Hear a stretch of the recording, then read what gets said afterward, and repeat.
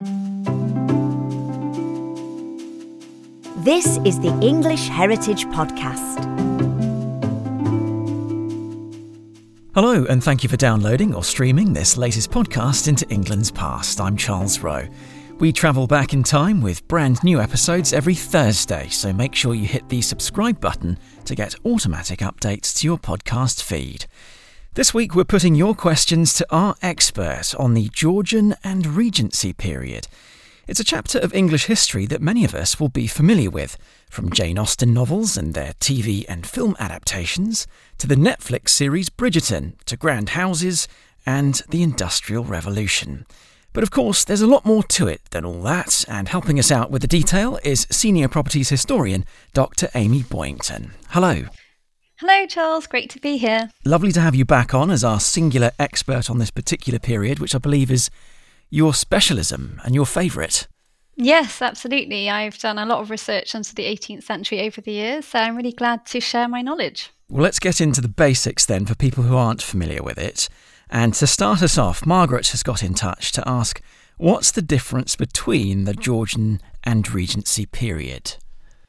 Okay, so the Georgian period technically spans across the reigns of the four Hanoverian Georges, and this began in 1714 with George I, and it ended in 1830 with George IV. And it is sometimes, though, extended to encompass the short reign of William IV, who was the younger brother of George IV.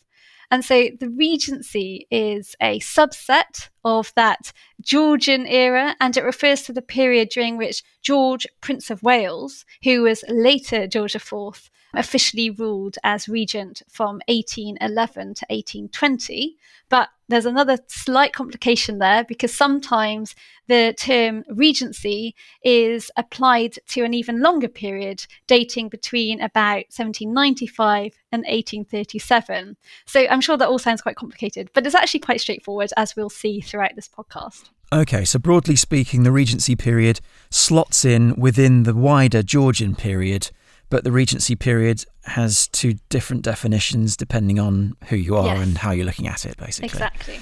So would we generally class the Regency period as being sort of towards the second half and latter third of this wider Georgian period? Yeah, I think generally we sort of think of it more at the beginning of the 19th century. So very much a Jane Austen vibe and the Bridgerton vibe, that's Regency. Whereas the Georgian period is more sort of substantially the 18th century, the 1700s. That's an easy way to look at it. Understood. Okay. So moving on to another question. The Georgian period begins in 1714 with the first of these kings named George, as you've described, George I. And ends in 1837, I suppose, finally, with the start of Queen Victoria's reign. Would that be about a fair assessment? Yep. Yeah, definitely. But Julie asks, how did England end up with this King George I, who could barely speak English, as you've intimated, this first Hanoverian king? Right, so to look at this, we have to actually jump back to the Act of Settlement of 1701. And this act declared that in the event of no legitimate Protestant issue from King William III and his wife Mary, or of Queen Anne, the crowns of England and Ireland were to then settle upon Princess Sophia, who was the Electress and Dowager Duchess of Hanover. And the reason for this is because Sophia was the granddaughter of King James I, who was also, King James VI of Scotland. And Sophia was chosen as the heir to the throne because she was Protestant. England did not want a Catholic king.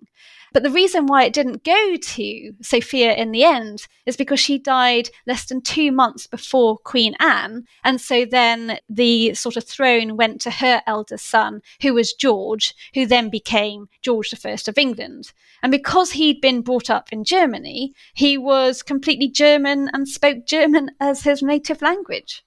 Wow. So we kind of ended up with someone that we weren't expecting, effectively, as a nation. Yeah, I suppose they were always sort of in line to the throne, but I mean, there were lots of people that they had to jump over to arrive at Sophia and then her son. And it's all because of religion. They wanted a Protestant monarch, not a Catholic one. So to summarise, James I's granddaughter, they wanted a Protestant ruler, but she wasn't around because she died. And then, of course, it passed to her son, George. Yeah, that's right. Who was German. Right, OK.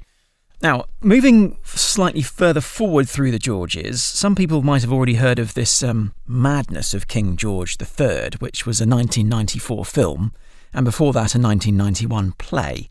So what condition did George III have? This is a question from Valerie. So it's generally now believed that George was suffering from bouts of, they called it acute mania. So it was sort of, his symptoms were very excitable, he was very hyperactive, and this resembled the manic phase of what is now known as bipolar disorder. And during his episodes of his acute mania, George suffered from hallucinations. He would also talk non-stop sort of gibberish for hours at a time. And he sometimes made inappropriate advances towards women. And it was just all completely out of character for him.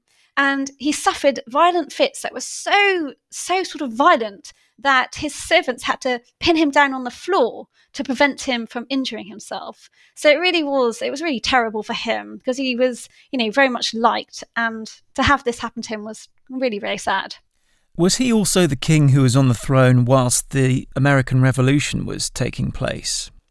Yes, that's right. And that really affected him deeply. He felt like a great failure, even though it was pretty much out of his hands at this time. I see. Interesting one. OK, well, we've established that the Regency period was set within this wider Georgian period. Richard, though, wants to know what made the Regency period important enough to be recognised by historians as a distinct period, even though it only lasted for what he says was 9 years, although we've established that there are different interpretations of this. Yeah, so just to sort of go over it again. So although the official regency did last for 9 years when the Prince Regent was, in power, the period is often perceived to have been much longer. And it's commonly, though loosely, applied to that period from about 1795 until 1837. And this longer period is characterised by the distinctive fashions and styles of the period. It was also a sort of a time in England that was noted for its elegance and its achievements in the fine arts, architecture, fashion, culture, literature, etc. It's become a subset of the larger Georgian time. Moving on to food and some questions now from people about what people in the past ate during the Georgian period. Paul's got in touch to ask, how similar or different were people's diets in comparison to what we eat today? I think the diet of the Georgians was actually fairly similar to today, except that they ate far more meat. And Georgians also enjoyed more parts of the animal than I think we do today. So things like kidneys, tripe, offal, such as ears, tongue, tail, feet, they were all generally enjoyed, which we might not enjoy it as much today. So just like today, items such as bread, cheese, and dairy products were very much staples of the diet. And so, yeah, I think overall, pretty much a similar diet. They also ate more varied sort of meats, didn't they? I think ours are probably a bit more limited. I think they indulged in a bit more game and more birds, didn't they? Yeah, definitely. Yeah, just meat, and all kinds of meats, I'd say. And especially at Christmas, if you could afford it. Yeah, that's right. Yes. A similar question from Cat96790 on Instagram, who asks, what new foods were introduced during the Georgian period? Well, not a great deal. So although not really new foods, I would say things like tea and chocolate became very popular during the Georgian period, whereas in previous eras, they hadn't been so sort of available. So people who could afford it, for example, really enjoyed drinking hot chocolate. And chocolate houses became a really common phenomenon in London and other towns around the country. And this was really pretty much only accessible to the rich and the aristocratic. And they really enjoyed like 100% cacao chocolate. And drinking this luxury beverage became an indulgence of the elite. And so I just think, that tea was also another commodity that was more accessible, but it was still expensive enough that it had to be locked away by the mistress of a house in a proper tea chest to prevent servants from trying it during this period. Yes, and would the chocolate have been locked away in a similar chest? See, I don't know with that because chocolate is more difficult to preserve for a longer period of time. So I don't think, well, maybe it was, but I'm not sure. I think they must have bought it as and when they required it. But definitely during this period, like proper little drinking chocolate cups were made out of, beautiful porcelain, and it became a whole sort of consumer culture just with teacups. Let's talk now about one of the very obvious legacies of the Georgian and Regency periods, which are the houses and the buildings. Some of which, of course, cared for by English heritage, and some of which we might even see as we walk around the United Kingdom today.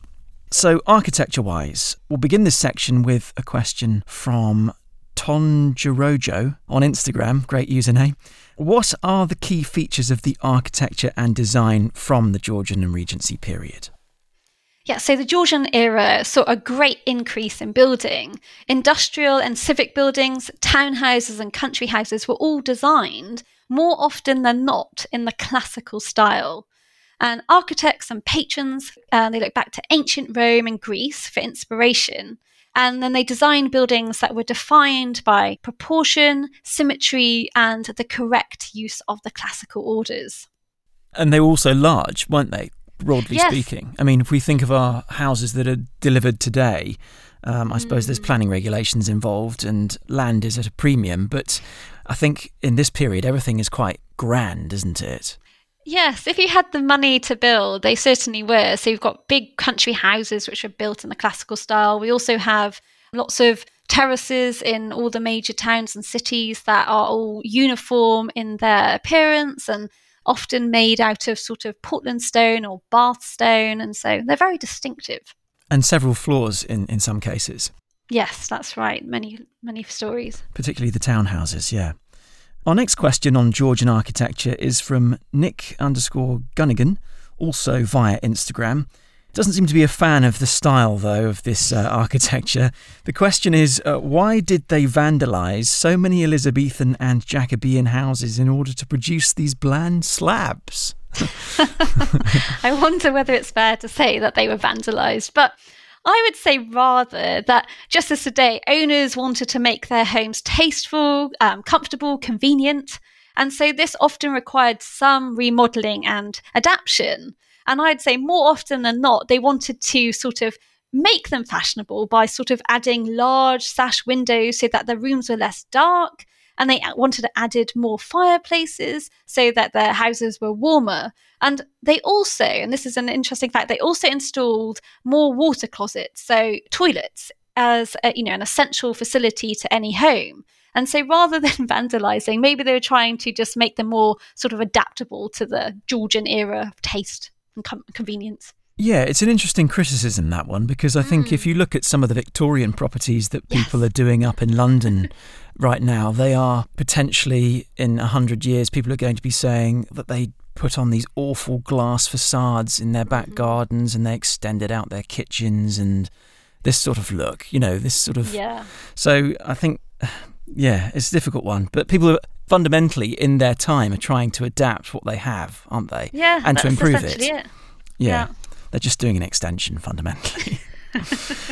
Okay, on a similar theme, we have a question from another Instagram user, target_structural_UK, which sounds like they might be a builder. How did the property owners in the Regency and Georgian period restore their older buildings? So, from going from adaptation to restoration, was there any restoration of older buildings? I think essentially the main way that they restored buildings was by, sort of replacing derelict roofs if they were, not watertight, and by just improving it as we might today, replacing walls that needed, repointing or redoing the windows if they were rotten, very much in a similar mindset as we are today, just how would we make this house last longer? And a lot of Georgians were actually really interested in history and preservation of old buildings. So they were very careful in some instances to retain original features from previous eras. But another point is just by living in these houses and heating them, that on its own ensured that they lasted longer for the benefit of future generations. Absolutely, you do have to look after the properties that you live in. And just going back to what you said about repointing, that's basically putting mortar in between the bricks, isn't it, to ensure that you don't get any sort of erosion from rain or whatever. Okay. More Instagram architectural questions now, this time from arthur.c.clark.e. So obviously not the famous author. What was the reason for the triangular design at the top of buildings? This person says, I see many buildings with this, particularly in Cambridge city centre near the university buildings. What are they referring to exactly? Well, I think he must be referring to a pediment. So this is a triangular gable forming the end of a roof slope over a portico. So it is triangular, as he's saying. And they were sort of used as the crowning features of the building. So it's a way to make it look more grand. And the reason why they were used is because, as I mentioned before, architects were looking back to Greek and Roman examples. And this was a sort of favourite trope used on classical Roman temples. And so they thought, this would be great to adapt and use them on British buildings. And I think that's really what he must be referring to. And we see a lot of them, so pediments, used to decorate buildings both in the 18th and the 19th centuries. So they're sort of a prevailing feature. And do we see this triangular shape in Greco-Roman classical architecture already, or was this triangle added by the Georgians? So it already, was in existence in ancient architecture, and then it was sort of adapted. So rather than, being a grand entrance to a temple in this country, it was used as a grand entrance to a house or a grand entrance to a college building in Cambridge or Oxford, that kind of thing. Yes, or maybe a courthouse or... Yes, that's civic buildings too, very true. Yes. Yes, I do like that design. I think it's very attractive, isn't it? It makes a statement, definitely. Judith Barnett, not sure where she's contacted us from. She wants to know, how did they heat the buildings? You talked about the extra fireplaces being installed, and chimneys. Yes, exactly. Yep, so fires. Yep, they used fireplaces which were fueled by wood or coal. And in order to make a house properly warm, wealthy Georgians would heat many rooms at once, which, cost a lot of money. And as a result of the need for fireplaces and warmth, chimney pieces were often the focal point of a room, as they had been throughout much of history. And so during the Georgian period, they were made particularly ornamental, and some were made from expensive materials such as marble, and they would often be intricately carved. And you can see this still in many buildings today. Did you used to work at one of those in your previous position before you joined English Heritage? Yes, I did. So some years ago, I worked at Holcombe Hall, which is in Norfolk, which is a really beautiful, grand classical house. And they have beautiful interiors where almost all of the chimney pieces are still intact from when it was built. And they're still functional as well? Yes, they are. Wow, fantastic. Do you know how many they had on this particular building? Gosh, no, but in every room, a beautiful fireplace. And in the saloon, which is the main room of the house, there were 2. So yeah, it's very, very beautiful. So was it functional as well as a status symbol to have a house, a grand country house, with all these chimneys pointing up into the air as guests would arrive by carriage, to see your house? Not so much in the Georgian period. That's more dating back to the Tudors and the Stuarts, because during the Georgian period, most of the time, chimney pieces are actually hidden behind sort of the roof line. So if you think of London houses, when you're walking down a street, like a terrace, and you look up, you can't really see the chimney pieces because it's hidden behind sort of the top of the house. Right. So, yeah, they adapted. It was thought to be a bit messy, breaking up the roof line. Okay, yes. I can understand why that was done, because of, you want to keep all those proportions and keep it all looking neat, don't you? Okay. Well, a warm property is always a welcome one to visit on a cold day. And during our first podcast visit to Kenwood, in fact, there was this roaring fire in the first room that we entered. And this leads us on to a question from Donna, who says, which are good properties to visit to see Georgian interiors, perhaps on a cold winter's day? Well, as you mentioned, Kenwood is an excellent example because the interiors are absolutely stunning and they still are intact. They are in the neoclassical style and they were designed by Robert Adam, who was a very famous architect and interior designer of the 18th century.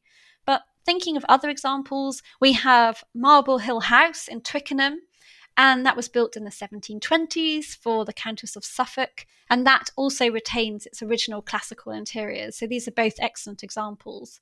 But I mean, there's loads. Looking around the whole country, I mentioned Holcombe Hall. That's an excellent example. We also have Stowe House in Buckinghamshire, which is a school, but you can also go and visit it. That's phenomenal.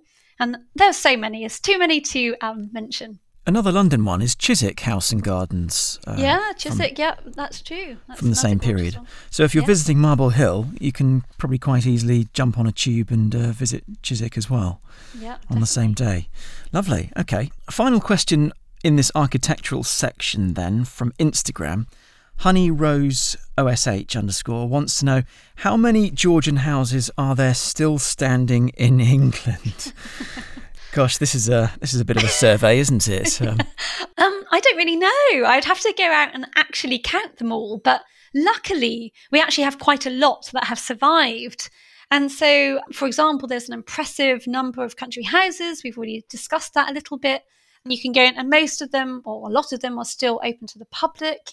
We look after some, the National Trust looks after some are still in private ownership. So there's loads to go and see.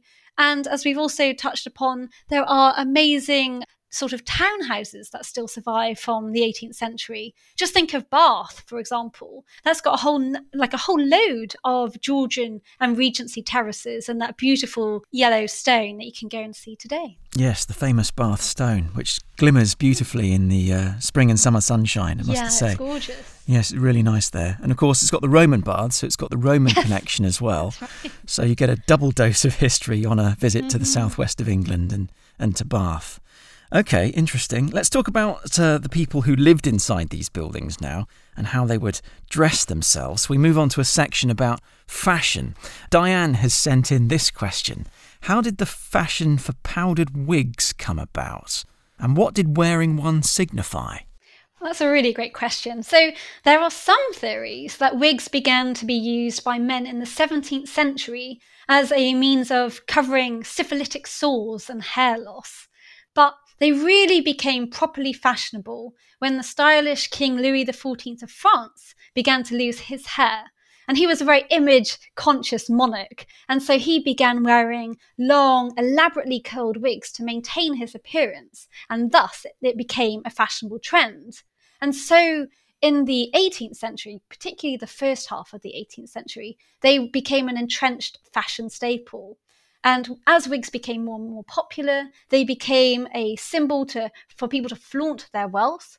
And they were very costly to buy and maintain, and they often required a hairdresser to create the elaborate hairdos that were so favoured by men and women at the time. So yeah, very much a fashion statement by the 18th century. Interesting. So do you think out of one man's sort of fear about his male pattern baldness that everyone tried to sort of almost be obsequious towards him and copy him to make him feel comfortable? And then that started a trend. I mean, is that a fair comment? I think this is there were lots of theories, but this particular, I would say for Louis XIV for sure. I think, it also gave him the status of, sort of never aging. And it reminds me of Queen Elizabeth I, because as she grew older, she also lost her hair and she would take to wearing these elaborate ginger wigs, and then people at her court would also copy it. So it's something that has been seen in the past as well. That's the herd mentality, isn't it, really, coming out? Of course, Mary Queen of Scots, I believe she had a wig, didn't she? Yes. As well. And her final moment was that the wig fell off after she was executed. Yes. When she lost her head. You can go back and listen to that episode separately. Okay, let's move on to another question. Andrew has one here. Who was Beau Brummel and what was his influence on men's fashion? So obviously Andrew knows something about men's fashion here. Mm-hmm. So Beau Brummel, or George Bryan, as he was his actual name, was a leader of fashion, and he was one of the greatest celebrities of the Regency period. So he was born in London in 1778, and his father was a private secretary to the then Prime Minister Lord North. And Beau sort of moved to London after having been to Eton. He then went to Oxford for a brief stint, and then he was sort of in the army. But he returned back to London in 1799 after he'd inherited some money from his father. And he established himself in London society, and he began to impose his strong views about fashion. So he was always smart and self-assured, and he set a new standard for his male friends and contemporaries by scorning the typically ostentatious dress of the 18th century. So his style, which became known as dandyism, relied on fine quality cloth, precise tailoring, and sort of understated elegance. And it was epitomised above all by the starched cravat. And that really sort of became the most fashionable way to dress for men. That name, dandy, it has sort of persisted through into the 20th century, I believe, and Yes. may well have died out by now, I think, as we're into the early 21st. But yes, it was around in the sort of 50s, 60s, I believe. Yes, very true. People who took a particular care of their appearance, very clean cut, very smart, that kind of idea. But also they were seen as taking almost too much sort of care over their appearance to the point where it wasn't casual anymore. Yes, interesting. I suppose a nearby equivalent in recent times may have been the term metrosexual, I suppose. Maybe. Sort of a fashionable heterosexual chap. Interesting, a la David Beckham, that sort of thing. On a more pragmatic note regarding fashion, how did ladies go to the loo in gigantic dresses, and where were the chamber pots kept, according to Emma here with a question? This is Emma Elizabeth Jackson on Facebook. Let's deal with the first question, which is, how did they go to the loo in gigantic dresses? Yeah, great question. Well, firstly, it's important to note that women did not wear underwear like we do today. So underneath all those layers of dresses and petticoats, they were essentially free to the elements and commando. So all they needed to do when they wanted to relieve themselves was use a bourdaloue or a chamber pot. So firstly, let's talk about a bourdaloue. A bourdaloue was a small jug, a bit like a gravy boat, that women could put up underneath their skirts and then, relieve themselves. Or they could use a chamber pot, which is essentially like a bowl. And these chamber pots were used and sort of anywhere in the house. They're transportable, and they would be kept sort of hidden away discreetly in small cupboards, conveniently located around buildings and houses. So, yeah, that is my answer. Fascinating. So the one that you described, similar to a gravy boat, A bourdaloue. it sounds a bit like what they invented for Glastonbury goers. I believe there's a product that enables ladies to go to the loo standing up, so to speak. Yeah, but also another thing to just note, though, is that during the 18th century, water closets, as I mentioned before, they were being incorporated into designs of houses. So new houses probably had, not flushable loos like we do today, but they would have been a water closet, so you could go into a proper room that was, for privacy, that you could relieve yourself. And some older houses were adapted and water closets were inserted in. So people during the 18th century were beginning to, see that as a proper function of a house or a building. Were these sort of on the edges of buildings or something like that, so that the...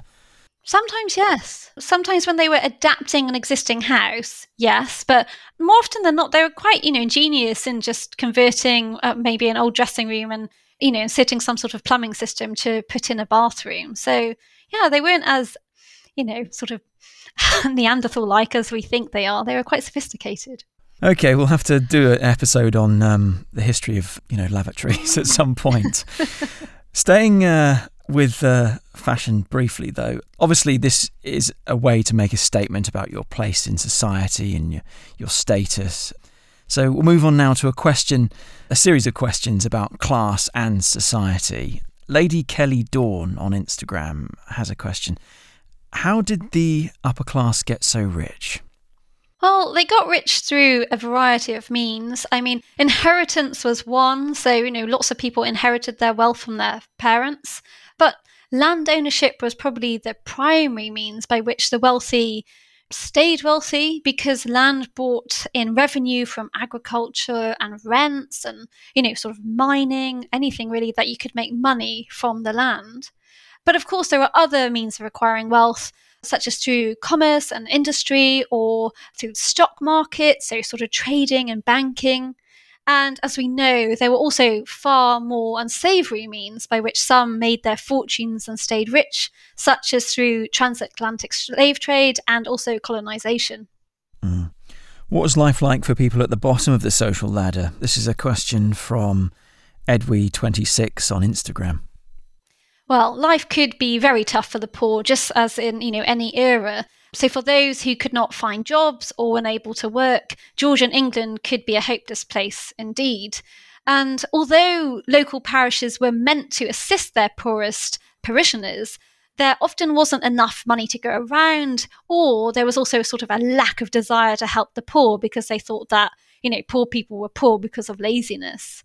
But in 1722, legislation was passed which entitled parishes to provide poor relief in the form of specially built workhouses.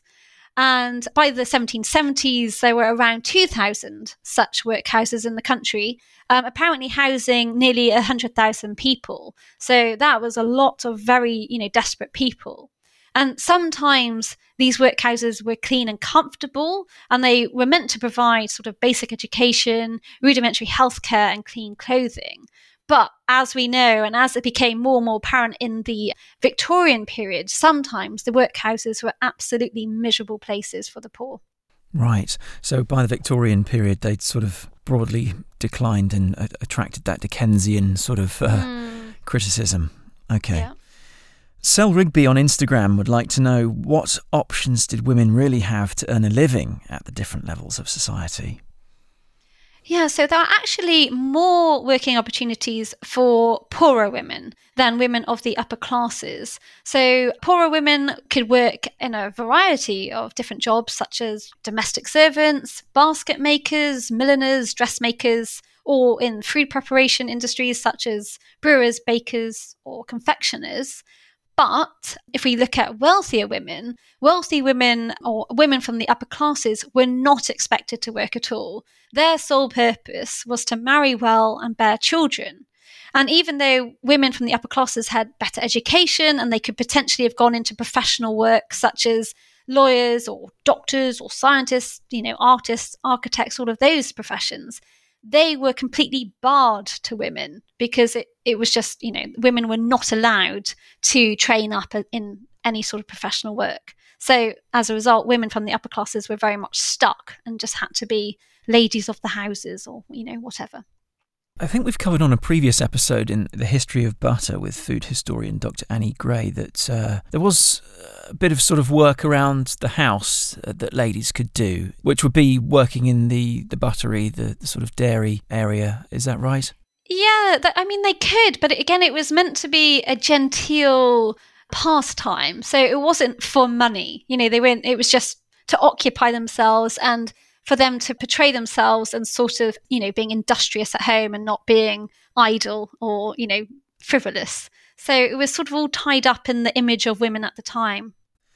Moving on to what the men did, obviously there was quite a lot of war during this period. It's a common occurrence, of course, through human history.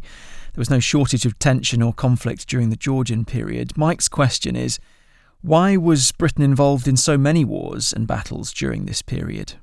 But I suppose to answer that, we should probably explain how many wars there were first. I think there are actually too many to count because for much of the Georgian period, Britain was at war, usually with France, but many of these conflicts were played out on a world stage to defend or expand the burgeoning British Empire. So the 7 Years' War, for example, which lasted from 1756 to 1763, secured Canada and sort of eventually India for Britain. But then, as we've hinted on already, at the other side of the coin, we had the American War of Independence, which lasted from 1775 to 1783. And that's when the French, Spanish, and Dutch supported the revolutionary colonists, and that contributed to Britain's defeat and the loss of one of its most important imperial assets. William asks, what was the effect on Britain of losing the War of Independence? So losing the 13 American colonies was certainly a massive blow. Huge sums of money had been spent on the war, and yet it still ended in defeat. So it was a great sort of blow to the nation. But political life quickly settled into much the same patterns as before the war. And interestingly, the economy actually recovered very rapidly. So by the 1790s, Americans were purchasing twice as much from Britain as they had as colonists in the 1760s. So in a way, Britain actually kind of benefited in the end, which is an interesting way to think about it. Jimmy has a question about later conflicts with the French Emperor Napoleon during the Georgian period. He asks, how close did Napoleon's army come to crossing the Channel and landing in England? I think I've got a bit of an answer on this one, but you're the expert, so I'll let you explain about the coastal defences. That's right, yeah. So in 1803, it was really believed that Napoleon's 90,000 strong army was poised to cross the Channel in a single night. But the British Navy, though, had complete control of the Channel, but we were still very anxious in Britain and we were poised for war. However, in the end, the Royal Navy proved reliable and Napoleon called off the invasion. But despite this, the government still began building a chain of 103 single-cannon Martello towers to guard the cliffless Suffolk and Kent coast between Eastbourne and Folkestone. And then in 1812, this was actually extended into Essex and Suffolk. Yes, and I think one even got converted into a house on the television programme Grand Designs, which is How interesting. In the UK. Yes, it's a good one if you can look it up on. It might be on YouTube. I'm not sure if it is. But regarding Napoleon, you can listen to episode 110 to get a bit more information on that period as well. So, Industrial Revolution is our next segment, Amy. This began around 1760. It's a key part of the story of the Georgian period, as we mentioned in our introduction. Mary's got a question for us on this. Just how dangerous was it to work in a mill or factory during the Industrial Revolution? Well, factories and mills were notorious for being extremely dangerous, especially textile mills, because spinning machines in the mills were often left unguarded and they posed a serious risk. And there are numerous cases of adults and, unfortunately, children getting mangled in the fast-working machinery. And on top of that, there was also really bad ventilation. And so much of the cotton fluff that was circulating around the mill all day sort of landed on the workers' lungs, causing really terrible lung complaints. Another question on the Industrial Revolution here from Hamid. Did the Industrial Revolution bring any improvements to the lives of ordinary working people? I think if we look at the Industrial Revolution as a whole, like all the way into the Victorian period, I think that there were improvements, but I think these were really only seen later on in the 19th century when a series of reforms were made. So, for example, legislation was passed to protect child workers from being exploited and to ensure that they received a sort of basic level of education. But I think it took an incredibly long time, really, for ordinary working people to see the benefits. The Industrial Revolution saw major improvements in transport. Miriam asks, to what extent was rail transport available to the public at the time in the Georgian period? Okay, so the Georgian period did see a number of pioneer railways built, but they were really only used for transporting goods. So the first passenger-carrying public railway was opened by the Swansea and Mumbles Railway at Oystermouth in 1807, but this used a horse-drawn carriage on an existing tram line. So not really what we would call a proper sort of railway in today's sort of speech. So it wasn't really until 1825 that the first proper passenger train was launched. And this was on the Stockton and Darlington Railway, which covered a distance of 27 miles. And it was the first locomotive-hauled public railway in the world. Yes, regarding the railways, you can listen to a separate podcast on that. That's episode 66, How the Railways Shaped the Nation. Okay, on to our final 2 questions now. It's gone quite quickly, this one. Brodie Marshall Music on Instagram has a really intriguing question about how Georgian people considered the past from their point of view. So, were they interested in history, and what did they think about the past? A number of Georgians were indeed incredibly interested in the past, and they also understood how important it was to preserve historic buildings and their collections. For example, Henrietta Harley, who was the Countess of Oxford and Mortimer, she was descended on her mother's side from the Dukes of Norfolk, and as a result, she had a great love of Bolsover Castle, which is an English heritage castle in Derbyshire. That castle had been remodelled by the first Duke and his father in the 17th century.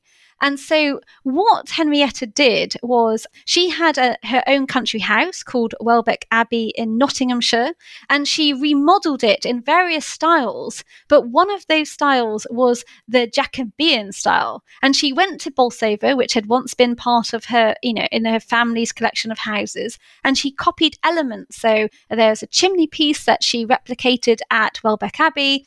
And she also put her ancestors' heraldry all over her house. So she was incredibly interested in her past. And as a result, tried to preserve it as well as she could. Did they, broadly speaking, romanticise the Greek, Roman, antiquity sort of era, classical architecture, all that sort of thing? Was it that they focused on most? Well, so they were deeply interested in that, but they didn't consider that necessarily part of their past. If they were looking at, so for example, with Henrietta, she was looking at, particularly her own lineage, her ancestry, and a lot of other Georgians did the same. And although we have the sort of fashionable style of the classical design and architecture, another sort of subset of architecture during this time was the Gothic revival. And there are a number of houses that were built in this style because they were trying to sort of replicate medieval England. So think of medieval cathedrals. They were taking elements of that and instilling it in their houses as a way to sort of promote the past. Yes, and I've heard the Gothic style can easily be summed up as pointy windows, is that? Yes. No, true. There are a lot of pointy windows. In London, there's Strawberry Hill House, it's a beautiful villa, completely designed in the Gothic style by Horace Walpole, who was a very prominent sort of gentleman in the 18th century. He wrote a lot of diaries and he was quite catty, and he's a great character, and he's written loads of letters and diaries that are preserved in today. So, yeah. Interesting that they're interested in that style, because obviously those windows are quite narrow, I think, aren't they, really? And the Regency style, broadly speaking, the Georgian style is fairly wide, but sort of oblong, rectangular sort of designs, which let in more light. So there's an interesting contrast going on there between what would have been modern at the time, this sash window look, and then you've got the Gothic look as well as an alternative. As people look back. So it's interesting that people's tastes are actually quite varied. Yeah, and they debated about it constantly. So it was seen that Gothic could be used for repairing old houses. So we talked about restoration of old houses before. You could tear down a wing that was once a sort of Jacobean wing or a Tudor wing if you sort of did it up in a Georgian version of that style, so a Georgian Gothic style.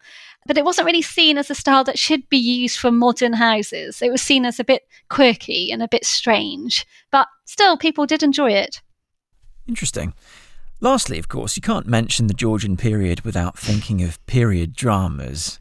I'm sure our listeners enjoy a Jane Austen or a Bridgerton or something like that. So was it very different to how it's presented in films and TV shows, the Georgian and Regency periods? This is a question from ginger.curls through Instagram.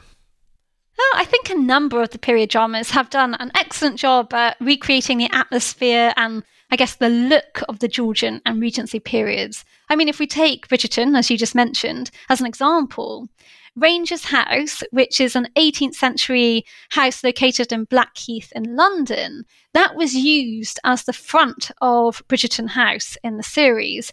And it's completely aesthetically appropriate and it fitted the genre very well. And they sort of, made it a little bit more fairy tale-like by adding wisteria to the front and making it very beautiful. That was good. I really like that. But of course, Bridgerton and other dramas of the 18th century, they do make it seem as though the Georgian period was, sort of fairy tale-like, which in reality, of course, it really wasn't. But despite that, I really love them. And I think that they're excellent ways to engage new audiences with Georgian history. Yes, absolutely. And you can really sort of experience Georgian history through these buildings today. And that's obviously the key point to make, isn't it, really? I mean, if you were picking a top three, perhaps dotted around England, which Georgian houses would you recommend that listeners have a look at? Perhaps on a once in a lifetime trip to the UK or Yes. or something. I mean, well, like I mentioned, there's so many. I would absolutely beeline for Norfolk and go and have a look at Holkham Hall, because that was built in the 1720s and 30s and it's very much intact. And so that's quite rare because, lots of country houses change over time and you have the Victorian imprint or you have the 20th century imprint. But Holkham Hall is definitely one. I would also recommend, there's too many, but I'd recommend Harewood House in Yorkshire. That's got stunning interiors and beautiful gardens as well. So that would be a really good one to see. Blenheim Palace, I haven't mentioned that. Blenheim Palace is in Oxfordshire, still the home of the Duke of Marlborough. And it's a Baroque palace. So that's another element of classical architecture, but it's a little bit more fanciful. It's got a more sort of interesting and sort of magnificent sort of facade, but it's got absolutely beautiful interiors as well. Yes. Highly recommend. And I think the southwest is quite a good spot as well for Georgian architecture, isn't it? You've got Cheltenham and you've got Bath, which we mentioned at the beginning. They're fairly close together. I think they're about an hour or so apart. Bristol has some Georgian architecture in the Clifton area of the city, which is very attractive. Also Brighton, with Brighton Pavilion, that's a very fanciful, interesting palace there that was built for the Prince Regent. We're talking about the Regency. That's a very interesting one to go and look at. And Brighton has some nicely preserved Georgian architecture as well. Do we have some good places into the Midlands as well and into the north where we can still see Georgian architecture? Yes, I'm trying to think off the top of my head. There are definitely country houses dotted around throughout the country, so you'll always be able to find one of those. But Liverpool, also, if I'm just skipping ahead a bit to the north there, that has got a really amazing Georgian architecture, and we forget about that, but it's definitely well worth a visit too. Yes, that's true. And in fact, I believe one of the terraces featured in the TV series A House Through Time. I think it was the first series where they investigated all the happenings within one particular house through all the records. Right. Amazing. Yes. So that's a really good one to catch up on if you're in the UK and you're interested in catching up on that series. And we can't forget Oxford and Cambridge. They've also got excellent examples of Georgian architecture in the college designs. Yes. So really, if you look close enough, I'm sure you could probably find a few buildings near you if you live in the UK. You just have to look up, look around and go inside, potentially. That's right. Well, Amy, thank you very much for talking to us about the Georgian and Regency period on Ask the Expert for this special English Heritage podcast. It's been a really interesting discussion, and I'm sure lots of people can find a bit of Georgian history somewhere near them. And thank you very much for explaining it to us. No, thanks for having me. It's been really fun.